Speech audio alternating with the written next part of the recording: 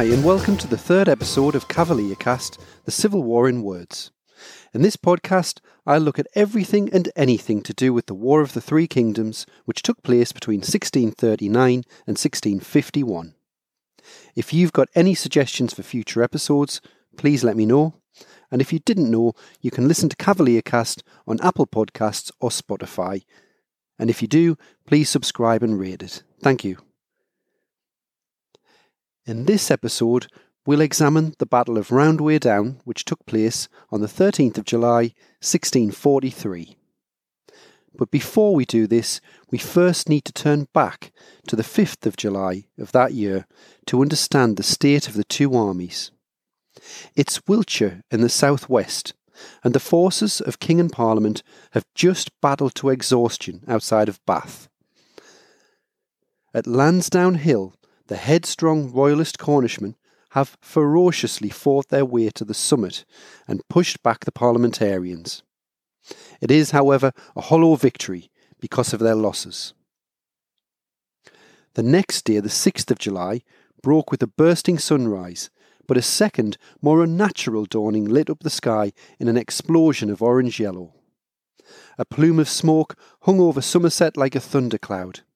The stench of gunpowder invaded the nostrils of King Charles I's soldiers, as did the whiff of Sir Ralph Hopton's burnt flesh. The freak accident of an exploding powder wagon left the King's army short of both gunpowder and its commander, for Hopton was wounded and temporarily blinded. This was an accident that would have made 17th century health and safety officials' heads pop if they had existed, because when Hopton was reviewing a few prisoners who were carried on a cart alongside some gunpowder, some men decided to light up their pipes with burning matches. Incidentally, there's another example at Edgehill of burning matches being carelessly wafted around gunpowder, and again in the northwest, where a similar desire for a pipe full of tobacco caused a whole tower to explode. But getting back to Hopton, his suffering wasn't entirely physical. The man who led Parliament's army that turned in pursuit of the limping royalists was none other than Sir William Waller, his great friend. 1 month earlier, Waller had written a poignant letter to Hopton. Its words remain iconic to this day and sum up the state of a nation whose families had been riven apart by a war without an enemy. A war in which people put aside allegiances of blood to fight for king or parliament. Waller's letter read as follows: "That great God knows with what a sad sense I go about this service, and with what a perfect hatred I detest this war without an enemy.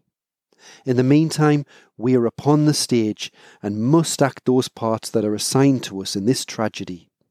Let us do so in a way of honour, and without personal animosities. Whatever the outcome, I will never willingly relinquish the title of your most affectionate friend."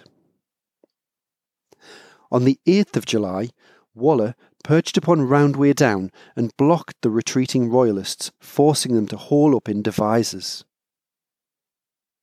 At midnight, before Waller could swoop, Hopton's 300 cavalry burst out and galloped full tilt for Oxford to fetch assistance. Behind them, the King's Cornish infantry were left clinging on in Devizes. For 4 days, Waller's artillery pounded the town. Hopton briefly silenced the guns by proposing talks, though the respite was all too brief. Inside Devizes, short of gunpowder and ammunition, Hopton's men placed their starving cannons inside the castle and pulled tree trunks across the streets. In every hedgerow, house and ditch they stationed musketeers, whose hail of lead fended off Waller's eventual attack. Bullet holes can still be found from the siege on the side of St. John's Church today. The 13th of July brought a rude wake-up call for the parliamentarians. The royalist relief force appeared on the horizon, and their artillery fired signals of warning to Waller and hope to Hopton. Waller marched his 5,000 parliamentarians up one of the 4 hills that crowned each corner of Roundway Down. He deployed 2,500 infantry in the centre and split his horse between both wings. The 1,800 cavalry of the Royalist relief force were led on to Roundway Down by Lord Wilmot, Sir John Byron and Lord Crawford. At 3 o'clock in the afternoon, this trio began a unified assault, fighting one for all and all for one. They collaborated surprisingly well. The Royalists attacked Waller's cavalry, some of whom were cuirassiers, clad head to toe in armour. The memoirs of Richard Atkins, a Royalist captain, confirm the ferocity of this contest, where musket balls pinged off these steel lobsters, while sword blows barely scratched their shells. Desperate to make an impact, Atkins singled out the arch-lobster himself, Sir Arthur Hazelrig, and pursued him nearly 300 yards in a frenzy of ineffective shooting and slashing. A chink in Hazelrig's armour came when his horse stumbled, and a gap appeared at the base of his helmet, allowing Atkins to force his surrender. But Hazelrig dallied, fiddling with the ties around his wrist that held his sword. In fact, he took so long to unfasten them that some parliamentarians managed to rescue him. King Charles, upon hearing about this incident, remarked that had Hazelrig been victualled as well as he was fortified, he might have endured a siege of 7 years within his cocoon. Despite Hazelrig's escape and the parliamentarians' impervious armour, the inferior Royalists triumphed and chased many of Waller's cavalry over a 300-foot precipice and to their dooms in the ditch below. At this point, the Royalist cavalry turned their attention to the parliamentarian infantry, who persistently fought on. Sight of Hopton's Royalist soldiers marching out of Devizes and into the fray left the parliamentarians with no alternative but to retreat towards Bath. But it was too late. 1,000 were captured and between 400 and 600 killed. The Royalist horsemen had attacked uphill after racing all the way from Oxford and secured a remarkable victory. The king was left in control of the southwest and the fate of Bristol was sealed.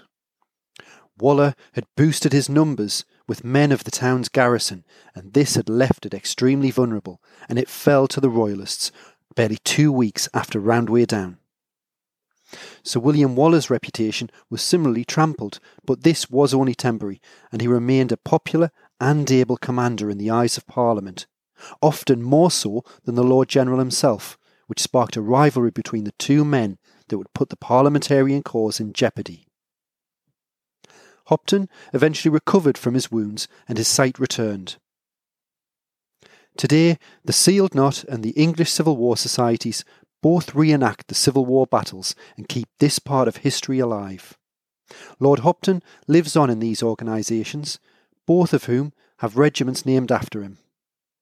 Having been on both sides of these events as an avid spectator and as a former pikeman, I would highly recommend visiting a reenactment when the present restrictions are lifted. I hope you've enjoyed this episode. You can keep in touch with me on Twitter at 1642author or on Facebook at facebook.com/Mark Turnbull author. I also have articles about the Civil War on my blog, and that can be found at www.allegianceofblood.com. Once again, thanks for listening.